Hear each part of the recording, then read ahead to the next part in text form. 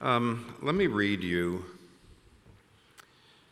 two Bible verses in the Old Testament. Proverbs 11:24 says, "One gives freely, yet gains more. Another withholds unduly, but comes to poverty." And then Psalm 112, verse 9, "He has given freely, he has given to the poor." I pulled these two out because there's a Hebrew verb used in both of them that's very unusual. In both cases, the English translation tries to get that across, but it doesn't do it in a very good way. It says, "One gives freely, but comes to poverty." One gives freely, but gains more. Another withholds unduly, but comes to poverty. In both cases, it says, "One gives freely." And they're trying to convey a Hebrew word, pazor, that is seldom, if ever, used to talk about financial generosity. It's a word that means to scatter. It means to disperse. It means to throw it out there. It's actually a word that actually means excessive or even brashly. There's a normal word. The normal word that's used for generosity in the Old Testament is the Hebrew word Nathan. But if your name is Nathan, this is the root of it. And the Hebrew word for Nathan means the gift. It's translated giving or gift. And it means to transfer value from one person to another person. It means to sort of pick up and insert something that was over here and put it over here. But that's very different, you see. In other words, Nathan, here's the physical image. Nathan is like this. And pazor is like that. Just throw it away. Get it out there. Let it go. And it's intriguing that the word is used for financial generosity because it seldom is. In fact, in most cases, it's used rather negatively. So, for example, in Jeremiah 3, the word is used for promiscuity.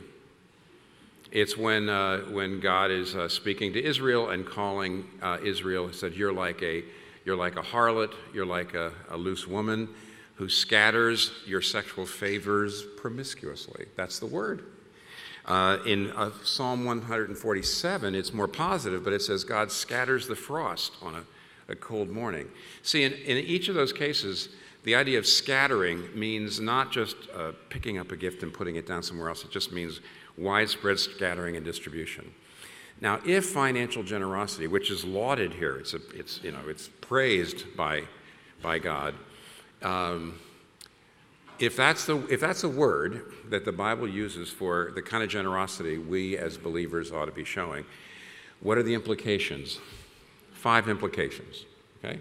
I know some people are going to say, "Tim, I thought you only get 3 implications out of any Bible verse." And the answer is you old dogs can learn new tricks. Here's 5. First of all, there's an implication for the amount of your giving. This word implies something for the amount. And what is that? It ought to be shocking. It ought to be brash. It ought to be beyond what it should be eye-opening. So the idea of scattering, not just inserting, but just throwing it out there. One standard for biblical giving is the tithe. Okay?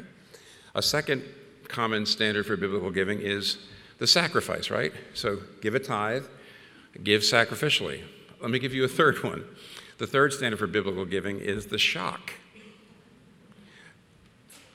The level of giving, your level of giving should be shocking to people. Other people in your economic class ought to look at it and think it's crazy. Because that's what that word means. It means actually to be lavish, almost. It means to be, well, lavish is at least lavish. It actually means to be brash. It means to be, just give it away. Be crazy. Is your giving eye-popping? Now, obviously, you're supposed to, not let the right hand know what the left hand is doing and all that. You're not supposed to be letting everybody know how generous you are. But if anybody knew how generous you were, would they be amazed? So the first implication is for the amount. Second implication is for your attitude toward the gift once you've given it. The whole idea is giving it away. It's to scatter means you really let it go. And of course, on the one hand, if we're thinking about seed sowing, and we're going to get to this in a second, because Paul quotes Psalm 112, verse 9, where it says he has scattered his gifts to the poor. And he quotes it in 2 Corinthians 9, and he says, this is like sowing. He says, those who sow bountifully will reap bountifully. So Paul is looking at this the way ancient farmers handled their seed. They got rid of it. They expected to get out of there. Now, of course, if you're a farmer sowing seed, you want to make sure your seed actually gets into the ground so it actually produces fruit. And in that sense, if you're giving to an organization, you want to make sure that money's not being wasted. If you're giving to an organization, you want to make sure there's good stewardship, right? Of course, you want it to get into the ground. You want it to bear fruit. But the fact is, it's one thing to be concerned about stewardship. It's another thing for a giver to then try to control the organization that you've given to, because you want to make absolutely sure that this money of yours is really being used in a good way. And of course, what that means is you haven't let it go. See, so there's an implication for your attitude toward it. And that is you really have scattered it. He gives freely. Okay? So there's an implication for amount. It ought to be shocking. There's an implication for your attitude toward the giving, the gift, once it's been given away, that it really is a way. You care about stewardship, but you don't try to control the organization. Number 3, there's an implication for all of life. This is too big a subject for a brief morning devotional.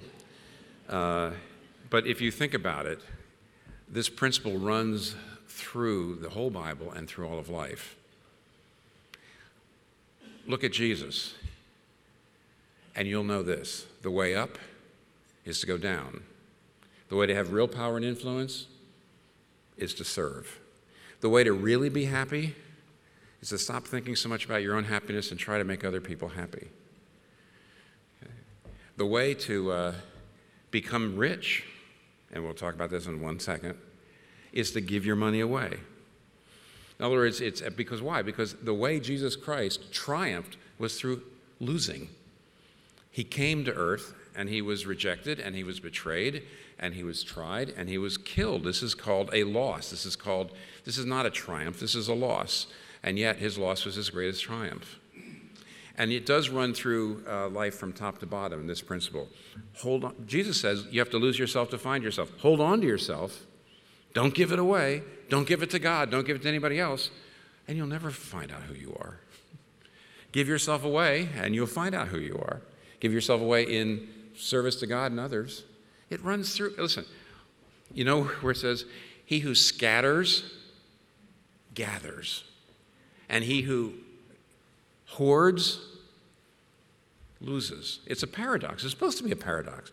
If you hold on to your children too tightly, you will lose them. If you're willing to let go of them, you might keep them.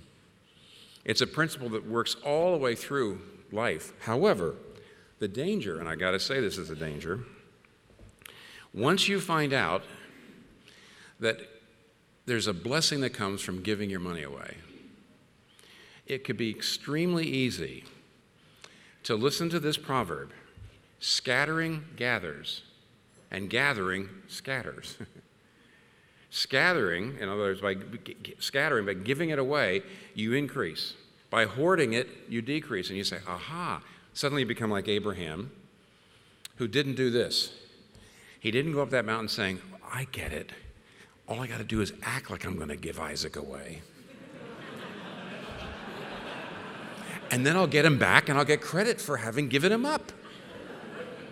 In which case, of course, he would not have been giving Isaac up.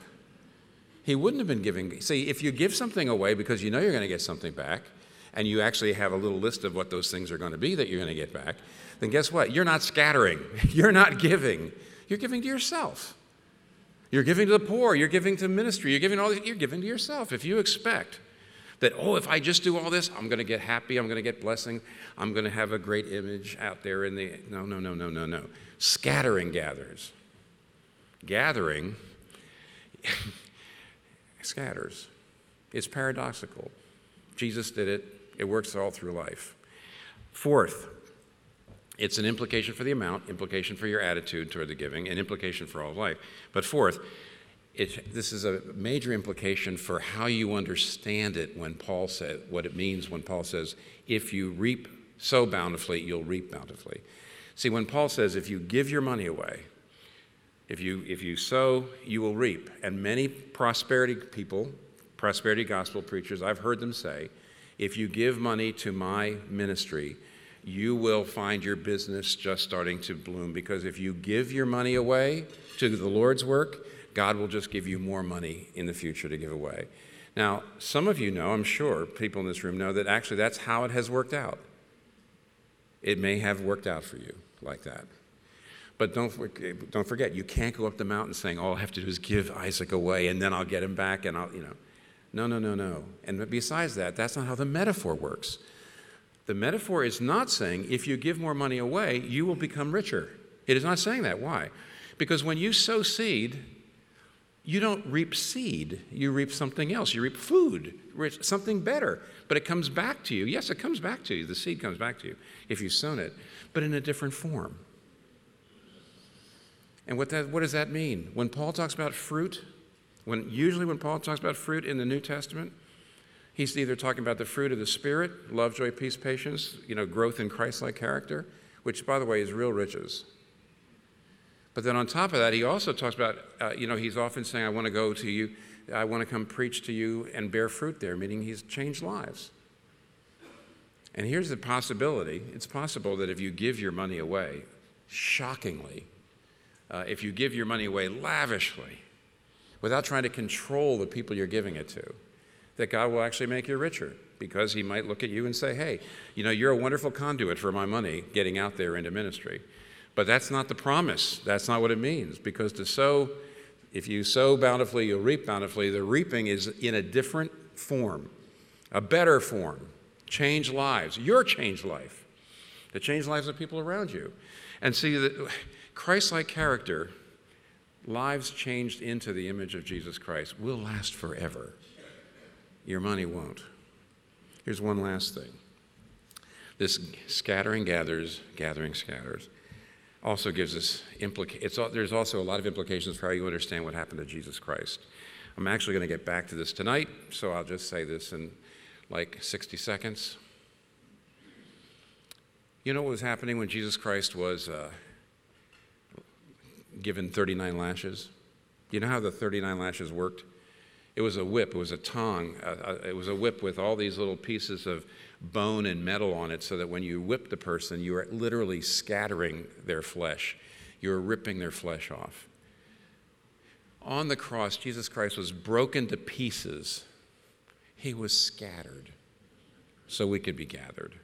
He's the ultimate example of someone who gave freely. He gave of himself. And look at the harvest of righteousness that he's received. And to the degree you see that he scattered himself in order to gather you, to that degree you will be able to say, let it go. Let's pray for a second. Our Father, we thank you that you have scattered your gifts freely and gathered us, and through Jesus Christ scattering his own body and soul through death, he gathered us, and we pray that you would make us people who know what it's like to give freely, shockingly, lavishly, and see great fruit, a harvest of righteousness rising up to your praise and your glory, and to our joy and happiness. We pray you'd work through us through these texts in Jesus' name. Amen.